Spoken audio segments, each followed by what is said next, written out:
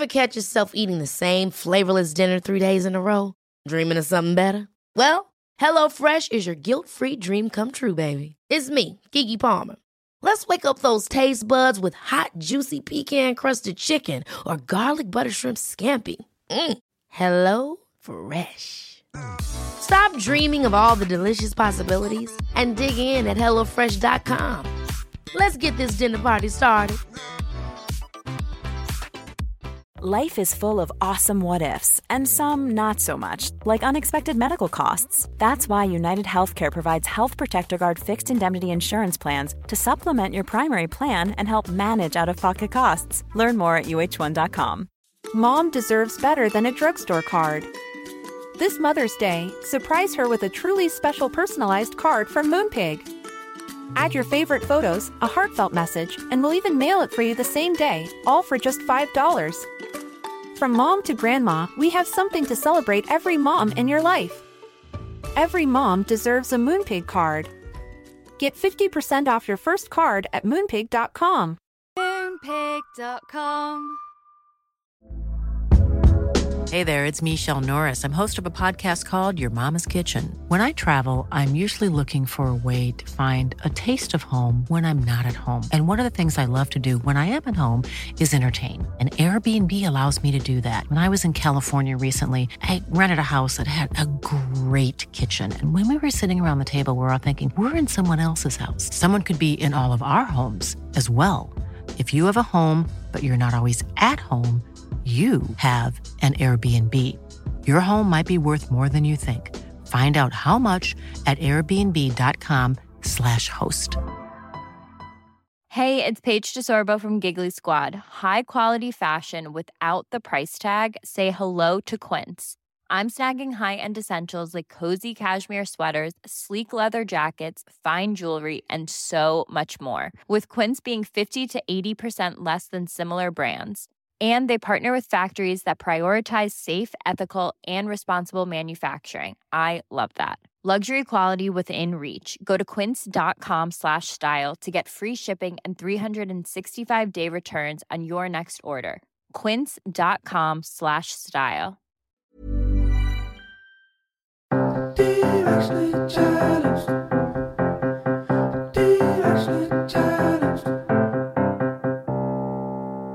Hey guys, it's Kayla. I'm so happy you're able to join us today because we are all still so directionally challenged. We thought we'd have it all figured out by the time we were in our 30s, but surprise, we don't, and that's okay. When was the last time you had an argument with someone who was really important to you? Do you remember what it was about? Do you remember how you reacted?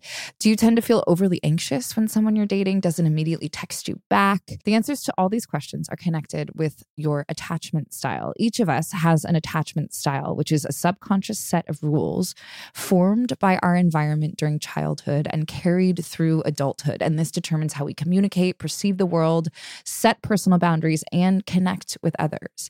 Today, we're going to talk to Thais Gibson about this and so much more. She's here to share insights, traits, and the impacts each attachment style has on our relationships. So let's get to it. Without further ado, let's start building the best relationships we have in our lives. And here's my conversation with Thais Gibson.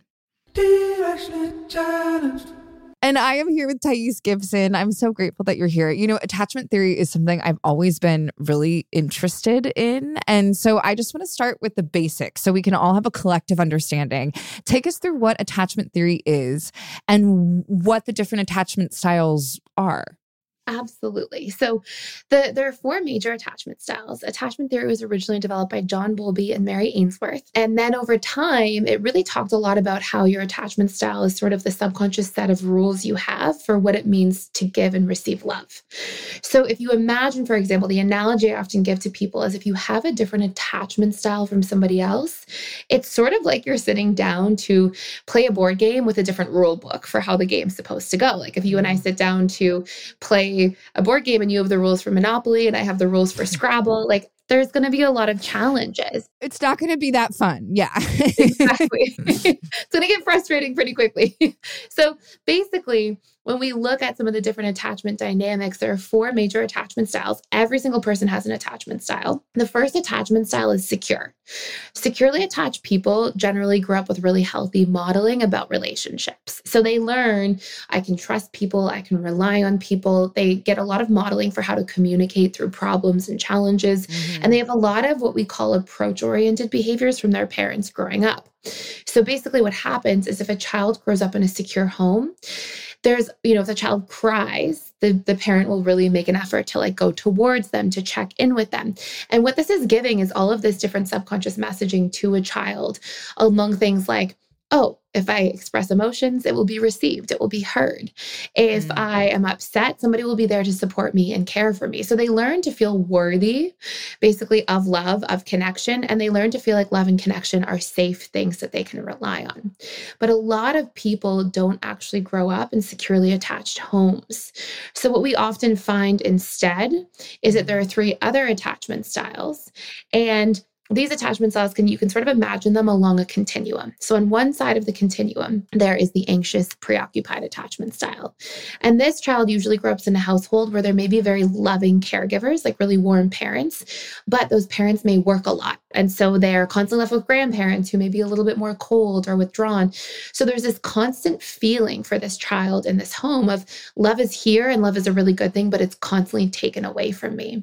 And so they'll feel this sort of perceived abandonment. Another sort of dynamic that can create anxious attachment style if there's actually a bad divorce and one parent truly abandons the household. So it's really real or perceived abandonment.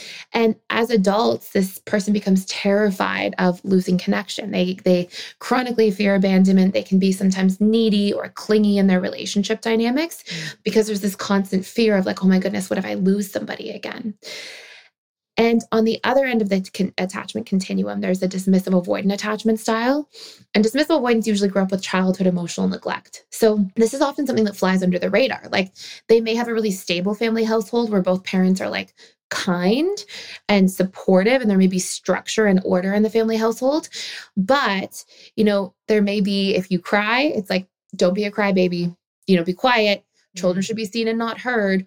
Or there may be an actual ignoring or shaming of the emotions. And so this child grows up to basically reject that part of themselves and reject their own vulnerability because it essentially gets rejected.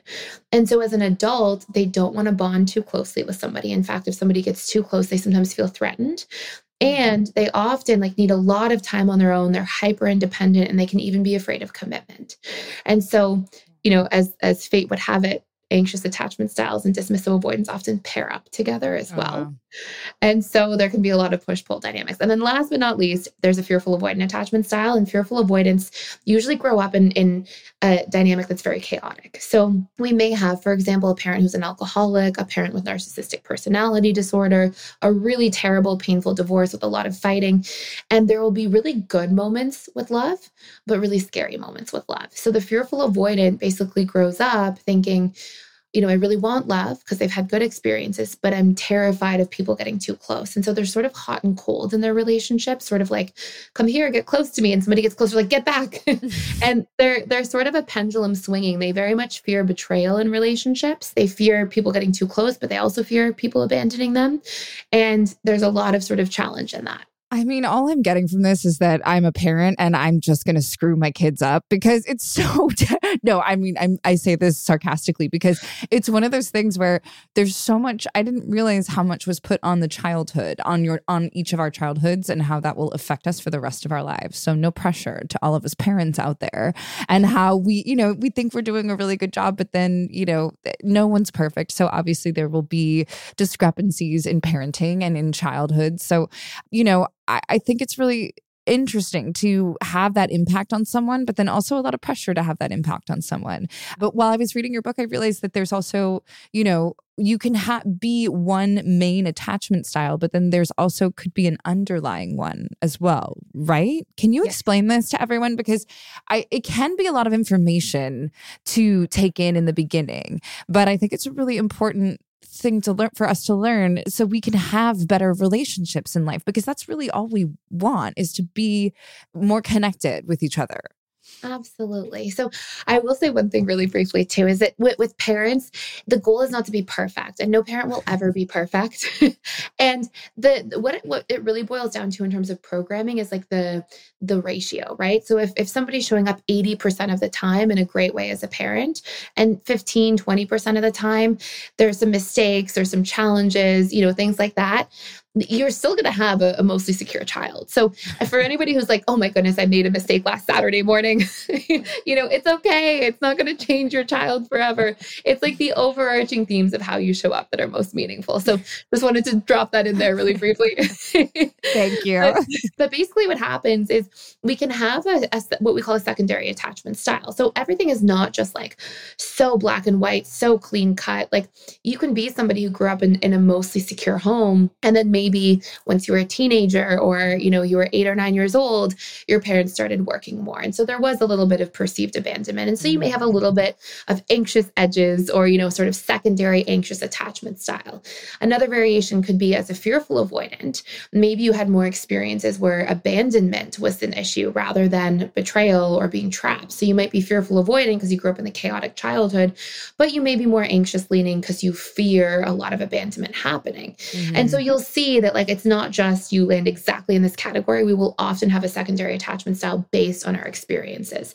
And a lot of those experiences have to do with how we learn to adapt to those types of situations. So for example, fearful avoidance, they will activate, meaning they will try to cling and hold on and maintain proximity, but they will also deactivate. They will also like really push people away all of a sudden to self-protect. Dismissive avoidance, they tend to more exclusively just keep people at bay in a more pervasive way. Anxious attachment styles tend to more exclusively just cling on to people.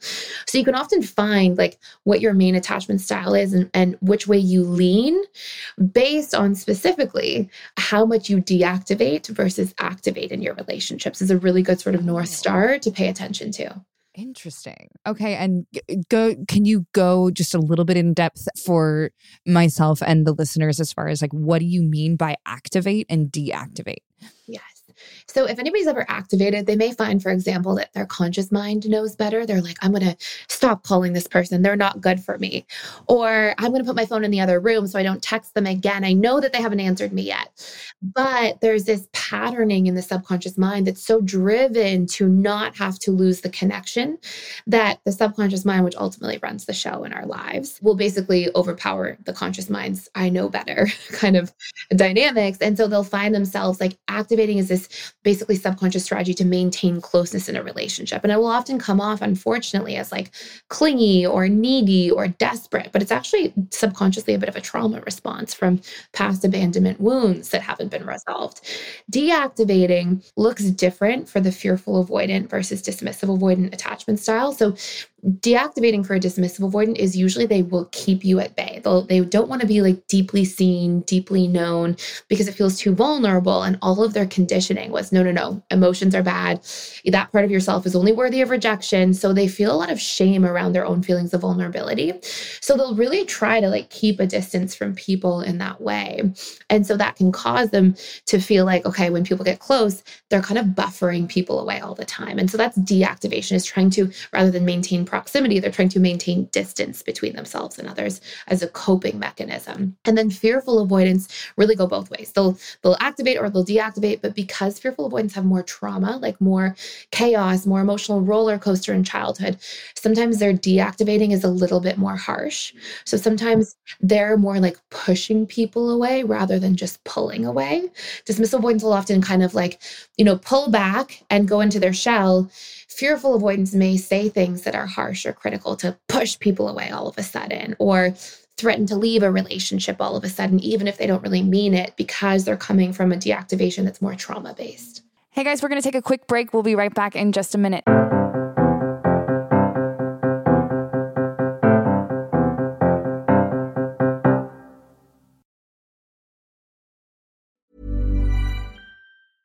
Ryan Reynolds here from Mint Mobile. With the price of just about everything going up during inflation, we thought we'd bring our prices down. So to help us, we brought in a reverse auctioneer, which is apparently a thing. Mint Mobile Unlimited Premium Wireless. How to get 30, 30, bit to get 30, bit to get 20, 20, 20, bit to get 20, 20, bit to get 15, 15, 15, 15, just $15 a month? Sold! Give it a try at mintmobile.com/switch. $45 up front for 3 months plus taxes and fees. Promo rate for new customers for limited time. Unlimited more than 40 gigabytes per month. Slows full terms at mintmobile.com. Ever catch yourself eating the same flavorless dinner 3 days in a row? Dreaming of something better? Well, HelloFresh is your guilt-free dream come true, baby. It's me, Keke Palmer. Let's wake up those taste buds with hot, juicy pecan-crusted chicken or garlic butter shrimp scampi. Hello Fresh. Stop dreaming of all the delicious possibilities and dig in at HelloFresh.com. Let's get this dinner party started. Mom deserves better than a drugstore card. This Mother's Day, surprise her with a truly special personalized card from Moonpig. Add your favorite photos, a heartfelt message, and we'll even mail it for you the same day, all for just $5. From mom to grandma, we have something to celebrate every mom in your life. Every mom deserves a Moonpig card. Get 50% off your first card at moonpig.com. Moonpig.com. Mom deserves the best, and there's no better place to shop for Mother's Day than Whole Foods Market. They're your destination for unbeatable savings, from premium gifts to show-stopping flowers and irresistible desserts. Start by saving 33% with Prime on all body care and candles. Then get a 15-stem bunch of tulips for just $9.99 each with Prime. Round out Mom's menu with festive rosé, irresistible berry chantilly cake, and more special treats. Come celebrate Mother's Day at Whole Foods Market. Hey, it's Ryan Reynolds, and I'm here with Keith, co-star of my upcoming film, If, only in theaters May 17th. Do you want to tell people the big news? All right, I'll do it. Sign up now and you'll get unlimited for $15 a month and 6 months of Paramount Plus Essential Plan on us. mintmobile.com/switch. Upfront payment of $45 equivalent to $15 per month. Unlimited over 40 gigabytes per month. Face lower speeds. Videos at 480p. Active Mint customers by 531.24 get 6 months of Paramount Plus Essential Plan. Auto renews after 6 months. Offer ends May 31st, 2024. Separate Paramount Plus registration required. Terms and conditions apply if rated PG.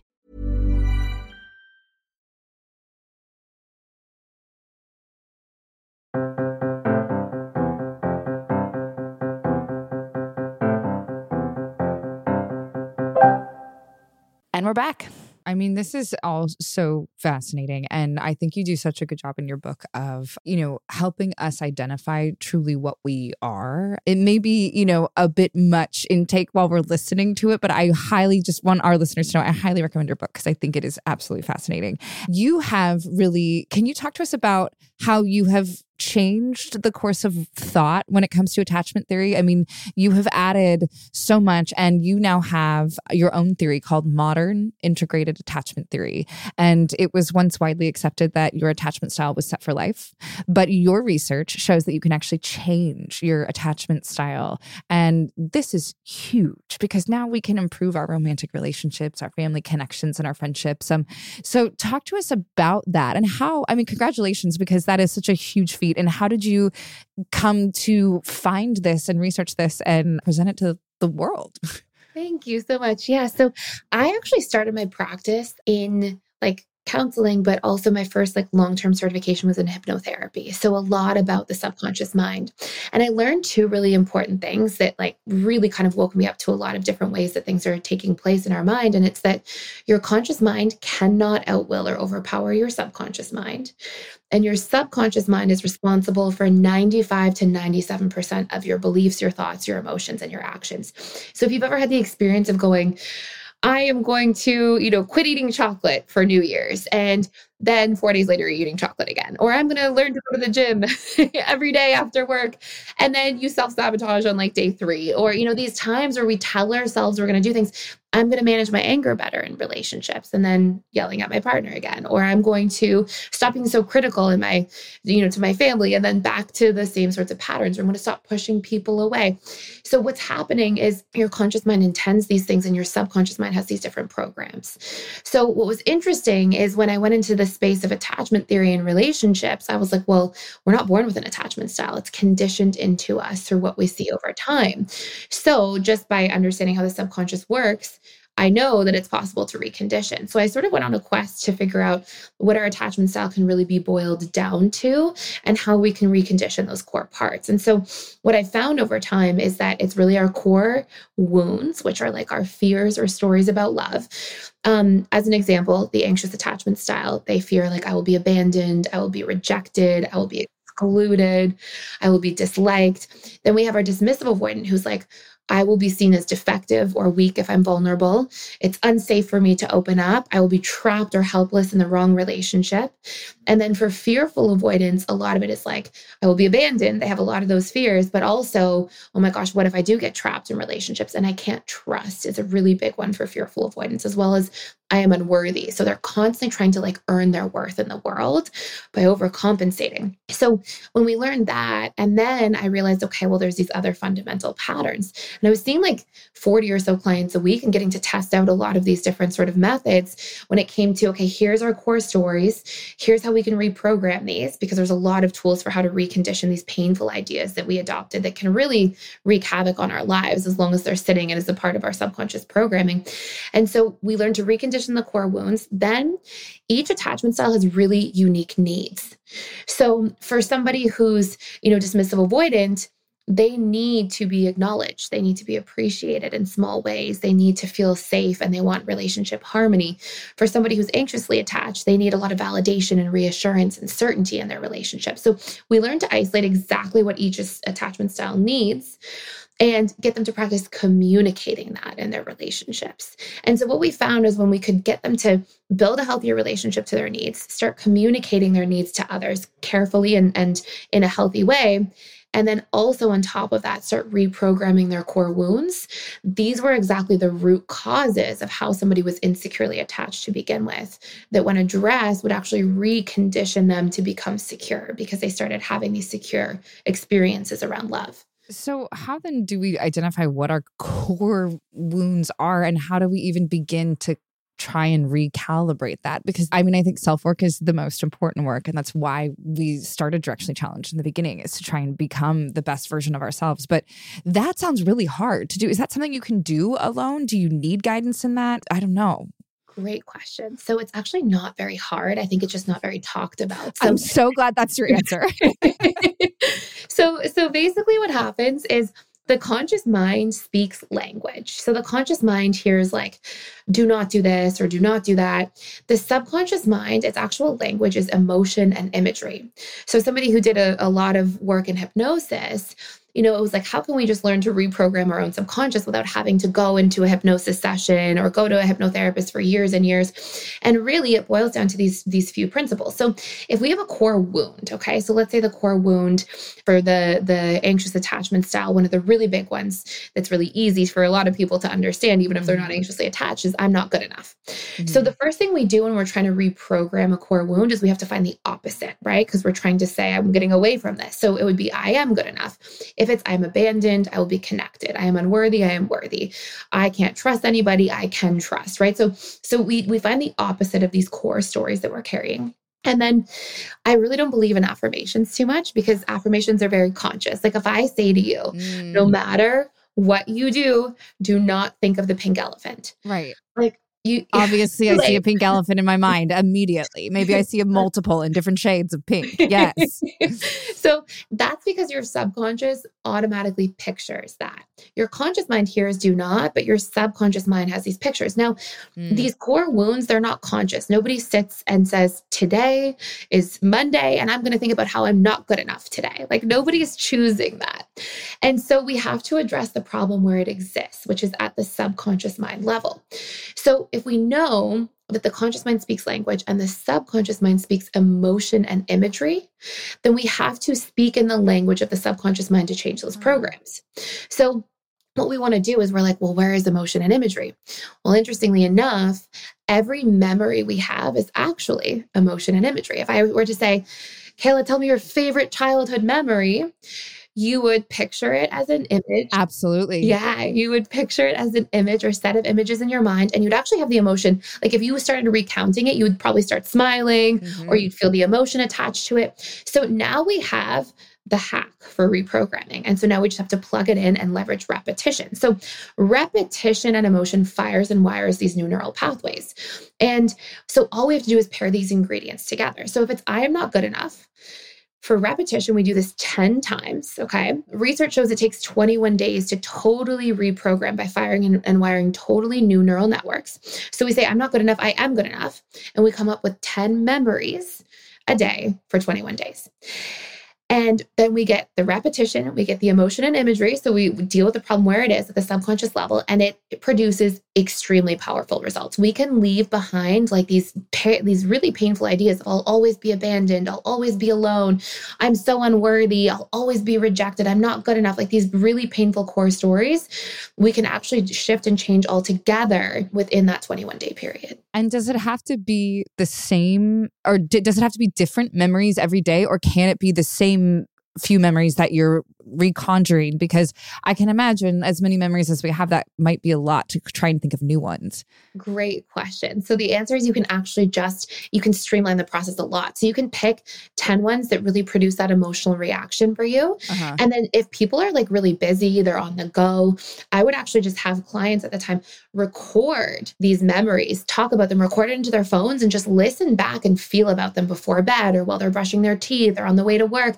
And so we can streamline the process because we're just leveraging the repetition, emotion, and imagery, and it produces really profound results. Wow. I mean, I honestly, that's such a relief to hear you say that, because hearing the process can sound overwhelming, but then when you break it down into those small little steps, it feels so doable. And the fact that you can just listen back to it too makes such a difference. So, I mean, that's truly incredible. And I guess let's move on now to the impact that our attachment styles can have on relationships. Because let's say we master reprogramming ourselves. Obviously, there will be others out there who are still sort of stuck in their attachment styles. And I think how we relate to each individual depends on being able to figure out what their attachment style is. Is that correct? So there's definitely ways of identifying somebody's attachment style that are pretty clear. So we can definitely talk about those. And I think that like one of the best parts of doing this is just that when you understand somebody else's attachment style, we can have so much more context for their behavior. And so we stop taking it less personally. Like I'd often see, for example, we tend to all, as human beings, project from our perception. So like, let's pretend that, so I was a fearful avoidant before I did the work, but let's pretend for argument's sake that I'm anxious attached. Okay. And let's say I'm dating somebody who's dismissive avoidant. Anxiously attached people, when they like somebody, they usually want to spend all day, every day with that person, and they want to talk to them all day, every day. Dismissive avoidance can really like somebody, but they pretty much have a threshold, especially in the early stages of like, seeing you once or twice a week, things like that. So obviously, because we all tend to think that people are as we are, you'd see an anxiously attached style go, oh my gosh, they don't want to see me every day. They must not like me the way I like them. They may not be interested. And then they feel hurt, and then they personalize that person's actions or behaviors. Whereas like for dismissive avoidance, they have less of an emotional bandwidth. So they actually just need more time to re-regulate and to actually have that time to themselves. So what happens is when we can recognize that, it's like, oh, that's not about me, right? That's about their programming, their needs, how they function as a human being. So obviously in marriages, in new relationships, it's so valuable to be like, oh, these are their needs. This is how they're wired, and it's different for me. And then also when we know that person's needs, because we know that different needs clearly go with different attachment styles, then all of a sudden we're empowered to say, okay, this is what makes my partner feel loved. Because another thing that's really important to note is like our needs are the biggest way that we give and receive love in relationships. So if one person really needs emotional connection and another person needs novelty or fun, if we're only trying to get our needs met and we're only trying to give love in the way that's comfortable and familiar to us, we can really miss the boat on things that way. So it makes a huge impact. So I'll share a little bit about the needs and how to identify the attachment style. So dismissive avoidance, they generally are a little bit slower to warm up to new people, is one of the first ways of sort of noticing. They tend to be a lot more focused in like their thinking rather than their feelings. They tend to be sometimes a little bit standoffish if there's a conflict. And usually their main coping mechanisms for a conflict are to kind of shut down, to stonewall, and to avoid. They tend to sort of deactivate around those things. pretty specific. And you'll generally see dismissive avoidance. They spend a lot of time vetting people. They'll be slower movers in relationships. They'll take a little bit longer to commit and to really open themselves. And they tend to sometimes do a little bit of flaw finding or be a little bit critical, which is actually a protection mechanism against having to be too vulnerable or feel too much or attach too deeply. Oh, wow. So those are some like sort of early indicators of dismissive avoidance. Then we have fearful avoidant attachment styles. Fearful avoidant attachment styles, because of being through a lot of chaos in childhood, are extremely hypervigilant. They are like 10 steps ahead on everything. They notice any little shifts and changes and patterns immediately. They can be a little bit suspicious around people, but they tend to be highly charming and charismatic. They've really had to figure out people and how to connect with them and how to, win people over. They are extremely present in their first interactions with people. They are very good at like being there, showing up. They tend to be very giving and generous in their relationships, but they struggle to receive. They struggle to be vulnerable around things that are actually vulnerable for them. So, you may see fearful avoidance like open up and share things, but when they're sharing, it may look vulnerable, but if there's something they're really feeling vulnerable about, you'll never know. Interesting. Yeah. Wow. And they may be the ones in relationships who are like, they'll be quite hot and cold. So you'll seem like there's mixed messages. They're sort of like really available when they're there with you, but then they can kind of drop off when they're not. So you'll see that sort of like distance there. Anxious, preoccupied attachment styles tend to be very loving, very warm, very charismatic, very thoughtful when you first meet them. They really care about people. And you'll actually see they tend to organize their whole life around their relationships. They tend to be a little bit insecure. Like they spend a lot of time worrying, do people like me? Will they approve of me? What did they think of me? They spend a lot of time and focus there. And they're very sensitive to being rejected, to being excluded. Like those are big core wounds of theirs. And so they will also tend to kind of people please chronically and put themselves last a lot. Hey guys, we're going to take a quick break. We'll be right back in just a minute.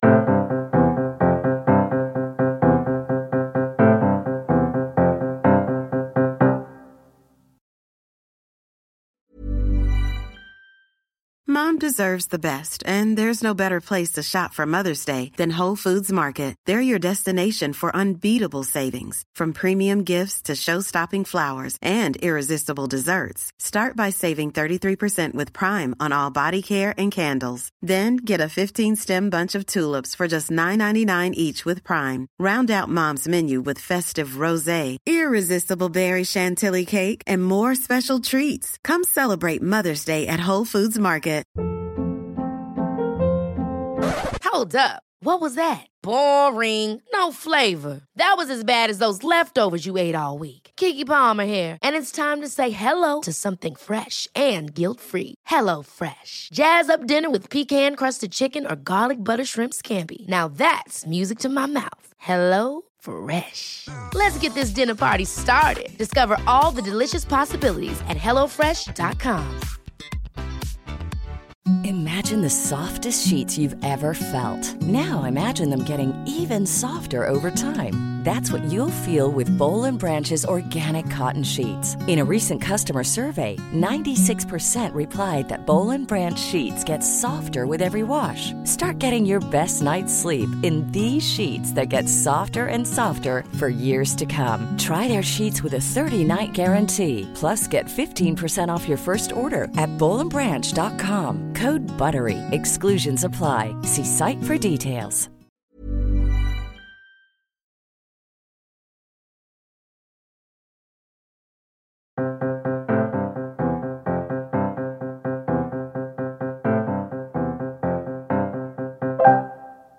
And we're back. I mean, there's so many different. So when I went through this, I was trying to figure it out for myself and for my husband, because I do see how valuable it would be to your relationship to really truly know what your significant other's attachment style is. And this goes for like anyone, even if you're not in a relationship, like your best friend's attachment style or your boss's attachment style, right? So, literally. I mean, how do we figure out, let's say we want to kind of figure out our boss's attachment style, but we don't know them that well. How are there certain like ways we can figure out someone's attachment style without being like invasive? Yes, we can definitely notice like how, like, if you see your boss, for example, you'll usually see that your boss, if they're dismissive avoidant, they actually are very sensitive to criticism, dismissive avoidance. You would never know because they're so stoic that like you won't really see, but they really internalize things and then they separate from things that don't feel good for them. So generally, like you'll see a lot of sort of standoffishness, coldness, speaking about things more at a high level, a lot of sort of distancing strategies in there. You'll never really know something personal about your boss if they're dismissive avoidant, or it would be very rare for them to talk about like really personal things. Fearful avoidants are like so present. Sometimes I feel like it's confronting. Like they're so present, they're so there that it's almost like, oh my goodness. And they will notice every little thing about everybody. Like, oh, you walk into the room and they're like, oh, you seem like not yourself today, within like an instant of sort of connecting. Wow. You'll generally see a lot of that sort of hypervigilance, but fearful avoidants tend to have a lot more dramatic lives, big highs, big lows, because a lot of that is their programming. And honestly, their nervous system is usually really dysregulated. So they're usually operating and making life decisions from like fight, flight, freeze, or fawn, which is like people pleasing mode. And then anxious attachment styles, again, you'll see them just really prioritize like people, relationships, be sort of like charming and really focus there.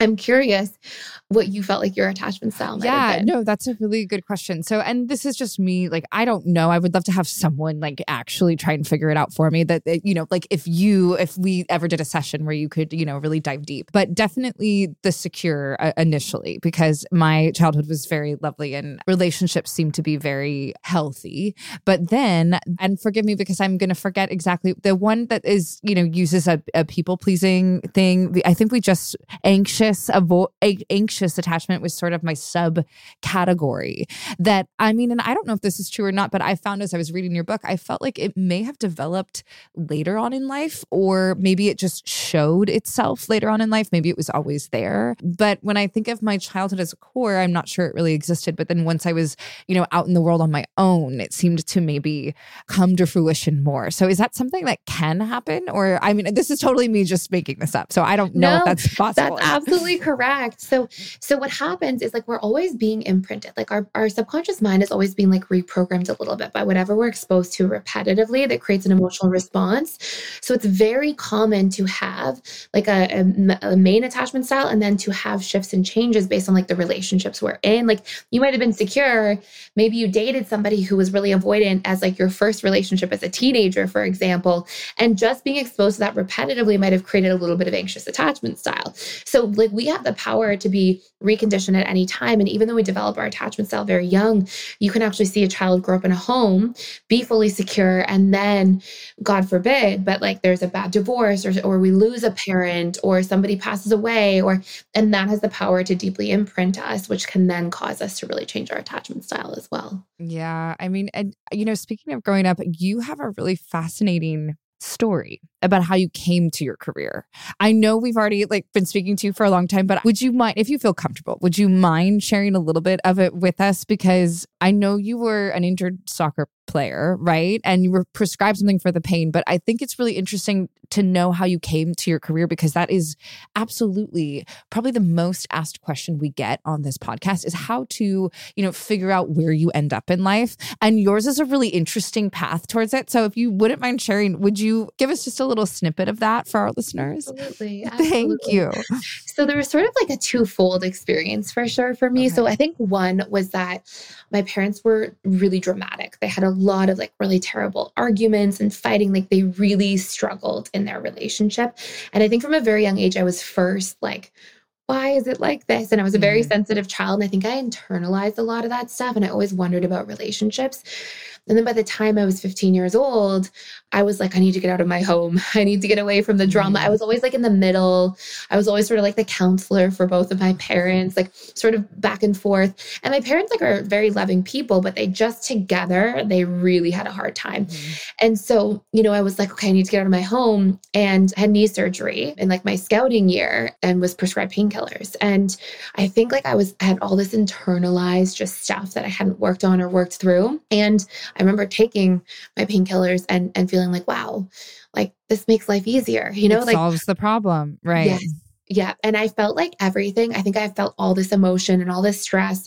And I felt like it just like calmed everything for me and just made things like easier to deal with. And I knew pretty early, like, oh, I'm like hooked. And I actually knew somebody who was a year older than me who was like, oh, these are also performance enhancers. And she also was selling them. And so, I would go to her and I would get them and I would, and so it just became this like actually like really terrible, really hard 6.5-year battle with like almost daily use minus like times I couldn't get them and then go through terrible withdrawals. And it was just like a horrible experience. But one of the biggest things that stood out to me there is that like at a pretty like about a year in after I had my first experience with withdrawals, I didn't even really know what they were because I was young, and it terrified me when I found out like, oh, that was withdrawals, like, because it's a not fun thing to feel physiologically. And so I started like journaling. I'd be like, okay, I'm going to avoid her in the hallway. I'm going to avoid this person. I'm going to delete numbers from my phone. I would write out all these things I was going to do. And every single day I would be like, I'm not going to do them. I'm not going to do them. I'm going to get clean. I'm going to sober up. And then I would just go back to the same behavior over and over again. And like, that was probably one of the hardest parts of the whole experience of being an addict, was like how like helpless you feel in the relationship to yourself, and like how like weak and like powerless you just feel. And it created a lot of like self-loathing for me, honestly. This is such a good example of what you were talking about in the beginning of the subconscious and the conscious mind. So this was your first example in life of, making a decision consciously to do something, and then the subconscious taking over and saying, nope, actually we're doing this. That was wow. exactly it. And I was in a psychology class. So I got a soccer scholarship in the end. And I was like, I probably looked like my life was doing well from the outside. I was like tormented. Like I was like hanging on by a thread. Like I was in chaos. And I was in a class and I was thinking of dropping out of school so many times because I just couldn't even like handle life. And I had somebody in front of me and they were talking to me who ended up being like sort of a mentor in my life. And he said, oh, the conscious mind can't outwill the subconscious mind. And it was like the clouds parted for me in that moment. It was such like an intense moment because I was like, oh my God, you're explaining like all what of the I'm going reasons. through. Yeah. And after that, it was like my world lit up on fire. Like I was like, everything. I just wanted to understand the subconscious mind. And I would like try to read books and find things. And that was like my first big certification was in hypnotherapy because I knew that was all subconscious mind work. And that's where I was like, oh my goodness. And then it kind of like, so I got sober. Like I was actually in rehab, like inpatient and outpatient. It didn't work for me. And I'm definitely not saying like people should do sobriety on their own, but I had tried NA meetings, AA meetings, all the things.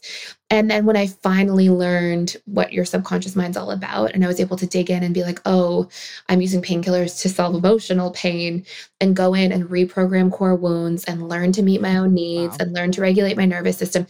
I didn't need this like reliance anymore on this. And it was almost like because I targeted the roots, the surface symptoms went away. Like I see addiction as a symptom of deeper unresolved things. And so when I resolved the depths of them, everything else fell into place. And so then I was like, I need to shout this from the rooftops to everybody. Like, I just wanted to share. I would give workshops for free, all these things. And anyway, so then I kind of ended up, people would always ask me about their relationships.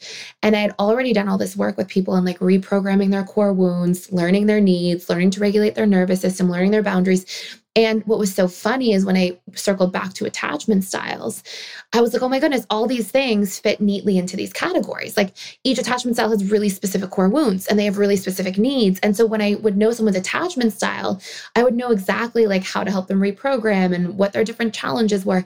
And so it just kind of fit neatly into these boxes with things I was already working on. And that's where like the integrated attachment theory was kind of born from, is that it was like, oh, here, everything fits neatly in these boxes when we're able to target them at a subconscious level.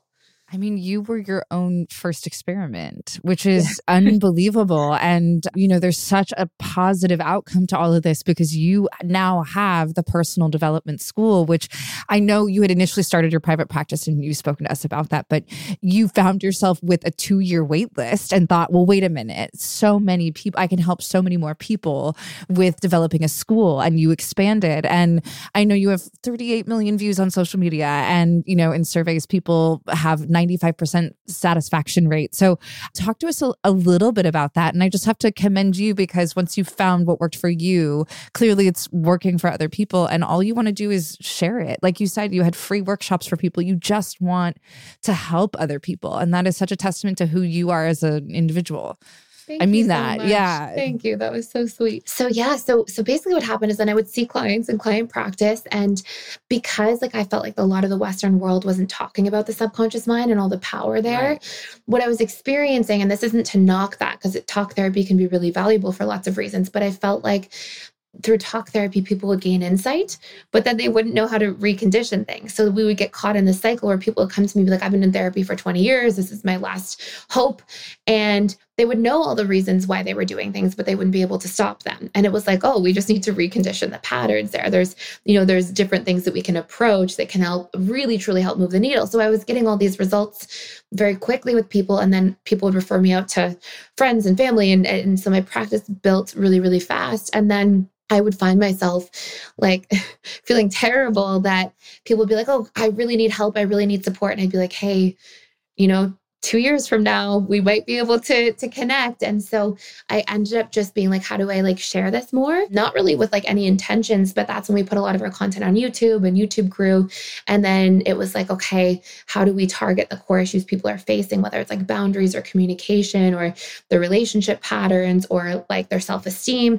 And so what I did is create 60 different courses on like major areas of life, whether it was like career or self-esteem or, communication. And it's all personal development for the subconscious mind. So it's like, okay, you can get the insights. Here's some insights on why this might be happening, but like, here's how to actually change it. And so that's sort of where PDS grew from. And we have about 7,500 active members, and we've had about 35,000 people through the programs. And so it's honestly just so exciting for me because I would have there is periods of time I was like, I can't believe people are not talking about the subconscious mind. Like I would just go around, and probably my friends and family were so sick of me talking about it because I just would like tell them and tell them and tell them. So it was really helpful for me. I got my needs met to be able to share because I'm very, very passionate about the topic. But you are right. Western medicine is so, it's just so different from Eastern. And Eastern medicine really is about the subconscious mind. And, we all find what works for us. But if something's lacking, it's really nice to know that the resources are out there and available. And I guess what I'd love to end each podcast on is asking, if you could give yourself any advice that you wish you would have received as a young child, what would it be? Because, I think growth and development, I mean, you've done so much self-work, and that's amazing and so nice to see, and honestly really inspiring, because I think it's the hardest work to do. But if you had advice for your younger self, what would that be? I would say out of everything, I would say that one of the biggest things I learned that was, it helped so much with like all of my reconditioning. And I learned this later in life, I wish I learned this much earlier, is just the impact of like self-compassion. So as somebody who saw a lot of fighting, I heard a lot of mean words and negative things, about one parent to the other, but also between them. And it's a big part of how we get programmed. Like we pick up on a lot of what's modeled to us. It's repetition and emotion. You're repeatedly seeing, hearing these things. And so much of like how you're spoken to becomes your internal dialogue, or how you see people constantly speaking to each other becomes like your own internal dialogue. And one of the things that was like very hard for me was when I was an addict, oh my goodness, like I would just beat myself up like crazy, say the meanest things to myself. And it's funny because we think like, I'm going to beat myself up until I get better. And how the subconscious works is not that. You don't like punish yourself into growth. Like that's not the path, and it's not the way. And there's this great quote from A Course in Miracles, and it says, there are no idle thoughts. And what it's referencing, honestly, from like a psychological standpoint, is that all of the ways we speak to ourselves and think about things have the power to contribute to our programming one way or the other. And so I really kept myself so trapped by being so hard on myself. And then it's like, looking back, one of the first things I realized when I was really starting to meditate a lot, because I knew that meditation was going to help me observe my subconscious mind and patterns, is I sat down one day and it was my first time ever trying to meditate. And I caught myself going, you won't be able to do this. You can't do anything. You can't stick to anything. Why are you bothering? And I was like observing my thoughts, and I was like, oh my goodness, no wonder I numb myself all day. I'm numbing my inner world. I'm numbing the way I speak to myself. I'm numbing like my internal dialogue that's going on. And I wasn't living at home. I was living in a different country. I was far away from my childhood, but I was still playing that role in the relationship to myself. I was still speaking to myself the way I'd been spoken to, or, you know, what I had heard between people all the time. And so for me, like a big journey just in terms of reprogramming itself was like constantly reframing my thoughts and constantly being able to observe and interrupt those patterns and shift them. And that was so meaningful to me. And it also changes the way you sort of feel about yourself and then don't have to run from yourself anymore. So self-compassion is very underrated, I think. And it's a huge part of every individual person's healing. God, you are so full of wisdom and so much to share. I'm so happy we did this episode. Thank you for joining us. And like I said, I really will have the link to your book in the notes and a link to the personal development school. And I'm just really grateful. Thanks for helping us build the best relationships we can, because I think there's nothing more valuable. And that includes the relationship with ourselves. So thank you. Thank you so much for having me. This was a really beautiful conversation. I'm so grateful. I think attachment styles are so interesting. I think there is so much more to unpack. She sort of just scratched the surface. Her book is absolutely fantastic. And this is something I'm starting to implement in my life. I think, you know, I'd like to learn more about my own attachment style and Tanner's, my husband's attachment style, and maybe my children's, and just relationships that matter the most to me. I think Thais is such an inspiring woman. I'm so grateful she came to join me today. I hope you guys enjoyed this episode as much as I did. We have another great one coming for you next week. Until then, take care. Directionally Challenged is a production of Pineapple Productions, hosted by me, Kayla Ewell, produced by Melissa DeMonts and Diamond Imprint Productions, editing by Diane Kang, post-production sound by Coco Lawrence, and production assistance by Melanie D. Watson.